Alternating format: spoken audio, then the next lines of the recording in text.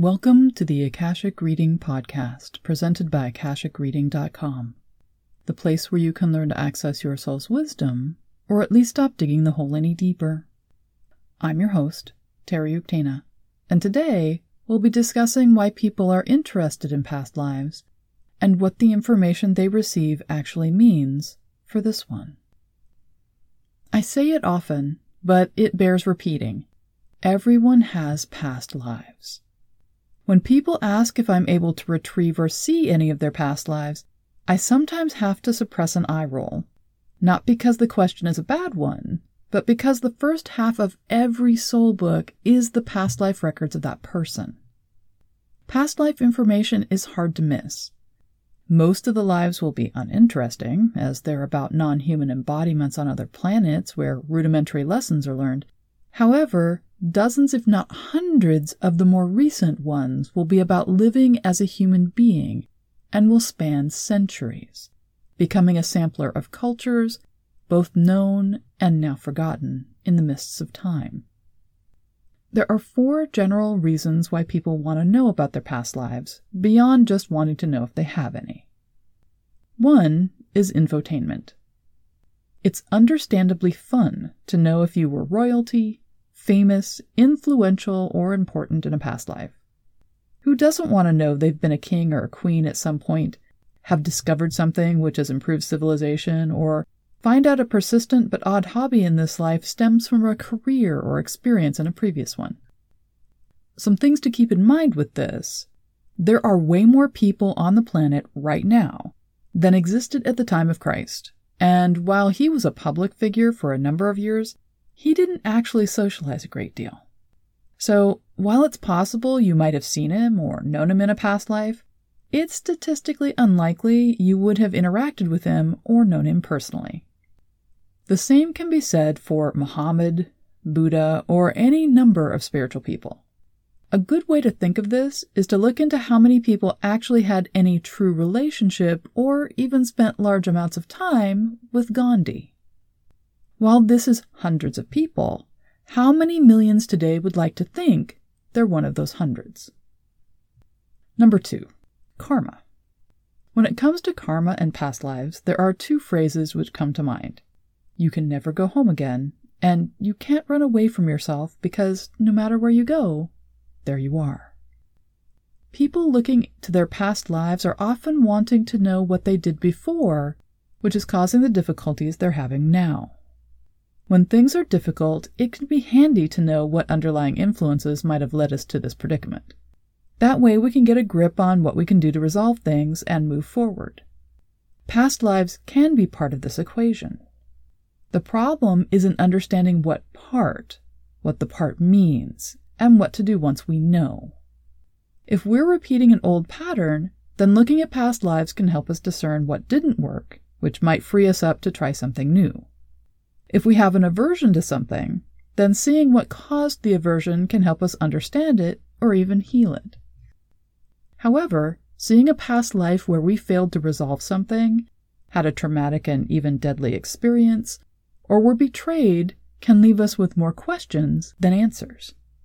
Each life is unique, and each experience, while containing universal wisdom, doesn't necessarily translate well into an action plan for the life we're currently in. Number 3 is lessons.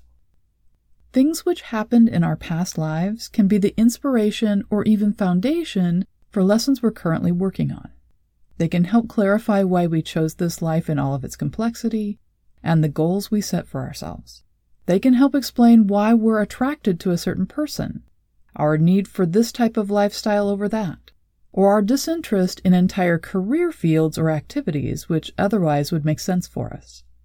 Knowing we've been there, done that, have interacted with another person in previous lives, or have deep connections with a particular area or culture can help us understand deeper levels within ourselves and what our souls wish to achieve through being embodied now. However, past lives are not the sole reason for any given lesson we choose, nor are they the main reason for our connections with things and people. There are just as many, if not more, reasons stemming from this life now than from the past.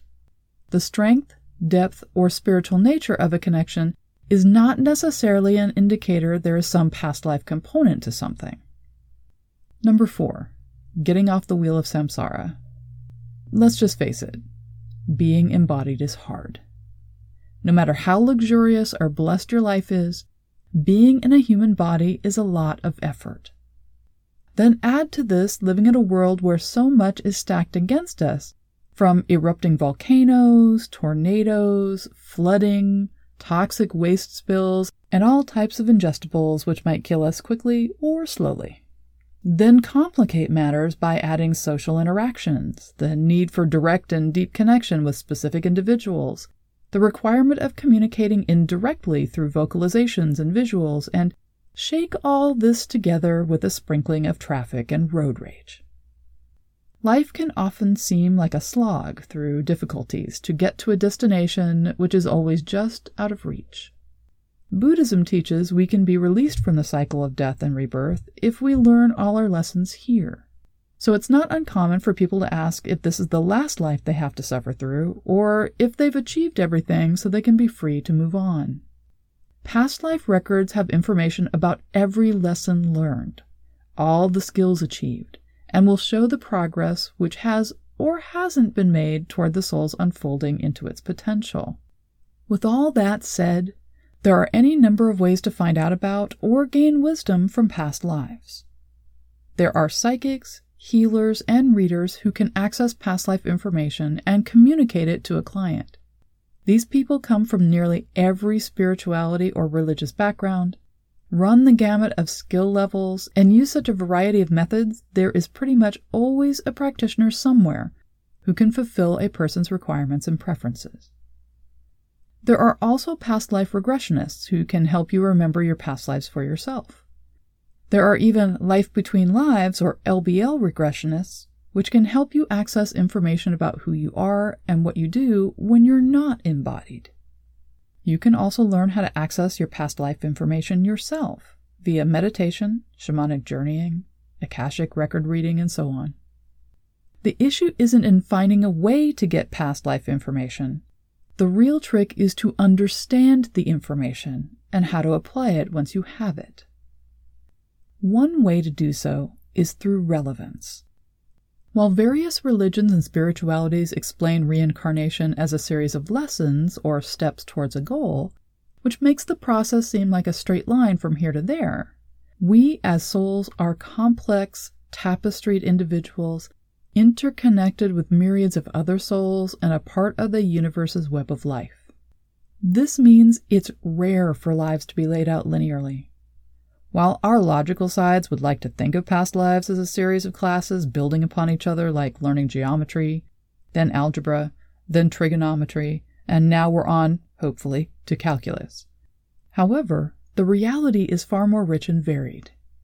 I tend to think of the process more as weaving a Navajo or Afghan rug, where the weaver picks up a colored strand and weaves it into a portion of the rug, then sets it down to pick up another, which may only be used for 2 stitches.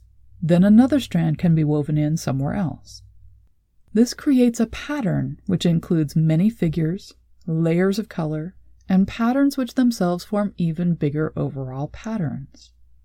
What this means is past lives, no matter how they're accessed, will rarely present themselves in date order, most recent first, and instead seem to float to the surface based on relevance. Also, just because every life presented seems to end dramatically, violently, or tragically, this doesn't necessarily mean all our past lives have done so. Those with no relevance to your question or this life could all have been peaceful, agrarian, full of love, or been boring, hard, and fairly short, with deaths from natural causes. Just as with scientific studies or political polls, you shouldn't come to conclusions about something based on too small a sample. It's more than likely not representative of the whole. Our souls seem to measure the relevance of a past life in 2 ways. One, helping us to understand a goal we want to achieve in this life, or 2, pointing out something which will support us in removing a block or obstacle which is causing us distress. To this end, past lives will often be sorted so lives which are similar to what we're living now are the ones presented. This doesn't mean they've caused us to need to live this life, contain karmic events which we are paying off, nor are they some loose end which needs tying up. These lives are presented to help us remember the previous steps we've taken in order to achieve our level of soul development in a certain area, and focus our efforts more clearly on how to move forward with this next step we're undertaking. This can pertain to areas of our life such as careers, relationships, lifestyles, spiritual practices, or pretty much any aspect of being alive which is important to us. They can also bring up a slideshow of lives in which we have struggled with or deeply connected to another soul. We can see flash after flash of how we've successfully, or not, been able to work with this person. Reviewing this information can allow us to lean into a relationship, cut the unhealthy ties, understand the underlying energy of a situation, or come to trust our internal knowing, which may be in contradiction to the observable facts. Past lives can also help us understand we aren't unlucky or being punished if our lives are particularly difficult, but instead living a life where our soul chose to work on a difficult issue in order to finally and fully incorporate the wisdom so we can move on. Another means for understanding past life information is revelation. There's a common conception of reincarnation as a process somewhat like drowning. We're immersed in water, i.e. born, struggle for our very survival, embodied life, finally get to the surface and grab a lungful of air, die and return to the Akashics, just as the water currents pull us under again, i.e. being born. We therefore are supposedly floundering from one life to the next with major themes unfinished, loose ends untied, and a sense of being bewildered by it all while being lashed about by unseen forces we're meant somehow to overcome eventually. Fortunately, this isn't the case. Between each incarnation, we return home to the Akashics for a time and review the entirety of the life we've just lived. In this life review, we not only reintegrate the experiences with our higher self, therefore putting all this into context with the others' lives we've lived and everything else we are, but we also add in the experiences of everyone beyond us who we touched or influenced, as well as coming to understand the bigger picture of what the life was about for all humanity and the universe. We have time before the next life to meet with the souls we interacted with and wrap things up, come to conclusions, make amends if any are necessary, and in general come to a place of love and harmony with what we did, who we were, and who we've therefore become. From this place, we're able to engage in building the next life for ourselves if we're interested in having another one. All of this means that, in general, past life recollections don't often provide revelations. Our soul already knows who we are and what we've done previously. These things might be revelatory or even revolutionary to others, but rarely are they to the person who is re-experiencing them. However, revelations do occur, often in the most unexpected ways. If we manage to achieve all our soul has expected from a given lifetime before the life is done, and we're willing and able to unfold more of ourselves, we can access past lives which hold teachings and wisdom we didn't plan on using and therefore didn't build into the life. These can reveal new skills, paths for exploration, service, healing, or teaching, or even aspects of self we never knew existed. Another way revelations occur is when we ask pointed or specific questions, not of why we are a certain way, or why a specific thing or problem exists, but if the situation was different in previous lives. Therefore, revelations can unfold. For example, if we ask about why we're living monastically now instead of with a partner the way we want, past lives will sort through to find the relevant lives where we lived monastically and show us a sample if there are more than one or two. However, if we ask about relationships we've had in the past in general, or ones where we've lived with partners before, we may be stunned by the wealth of experience and choices we've made previously. Finding out you've been polyamorous more than once, you've struggled with being powerful and therefore never trusted a partner fully, or been a priest or priestess where your partner was mandated by the religious posting of the moment rather than personal preference, can create a deeper resonance for your choices and impulses now. Of course, there's also the careful what you wish for revelations, where you run across lives in which you were a not nice or even really awful person. Remember, someone had to be judges at witch trials, members of the Inquisition, invaders who slaughtered the natives, and so on. Those too are lessons which need to be learned through experience. No matter how or why you access past life information, the process can be rewarding as long as we put things in context.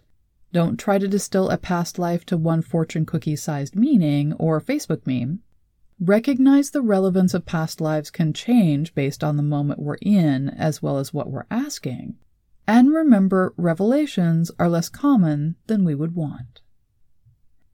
What wisdom are you interested in recovering? And that's all the time we have this week. Next week, we'll be delving into how each of us has an Akashic symbol, how we can discover what it is, and decide how to use it in this life. If you're interested in knowing more, check out my website, akashicreading.com. And if you're enjoying this podcast, please take a minute to show it some love on iTunes. Your comments are also appreciated. Thanks. Bye.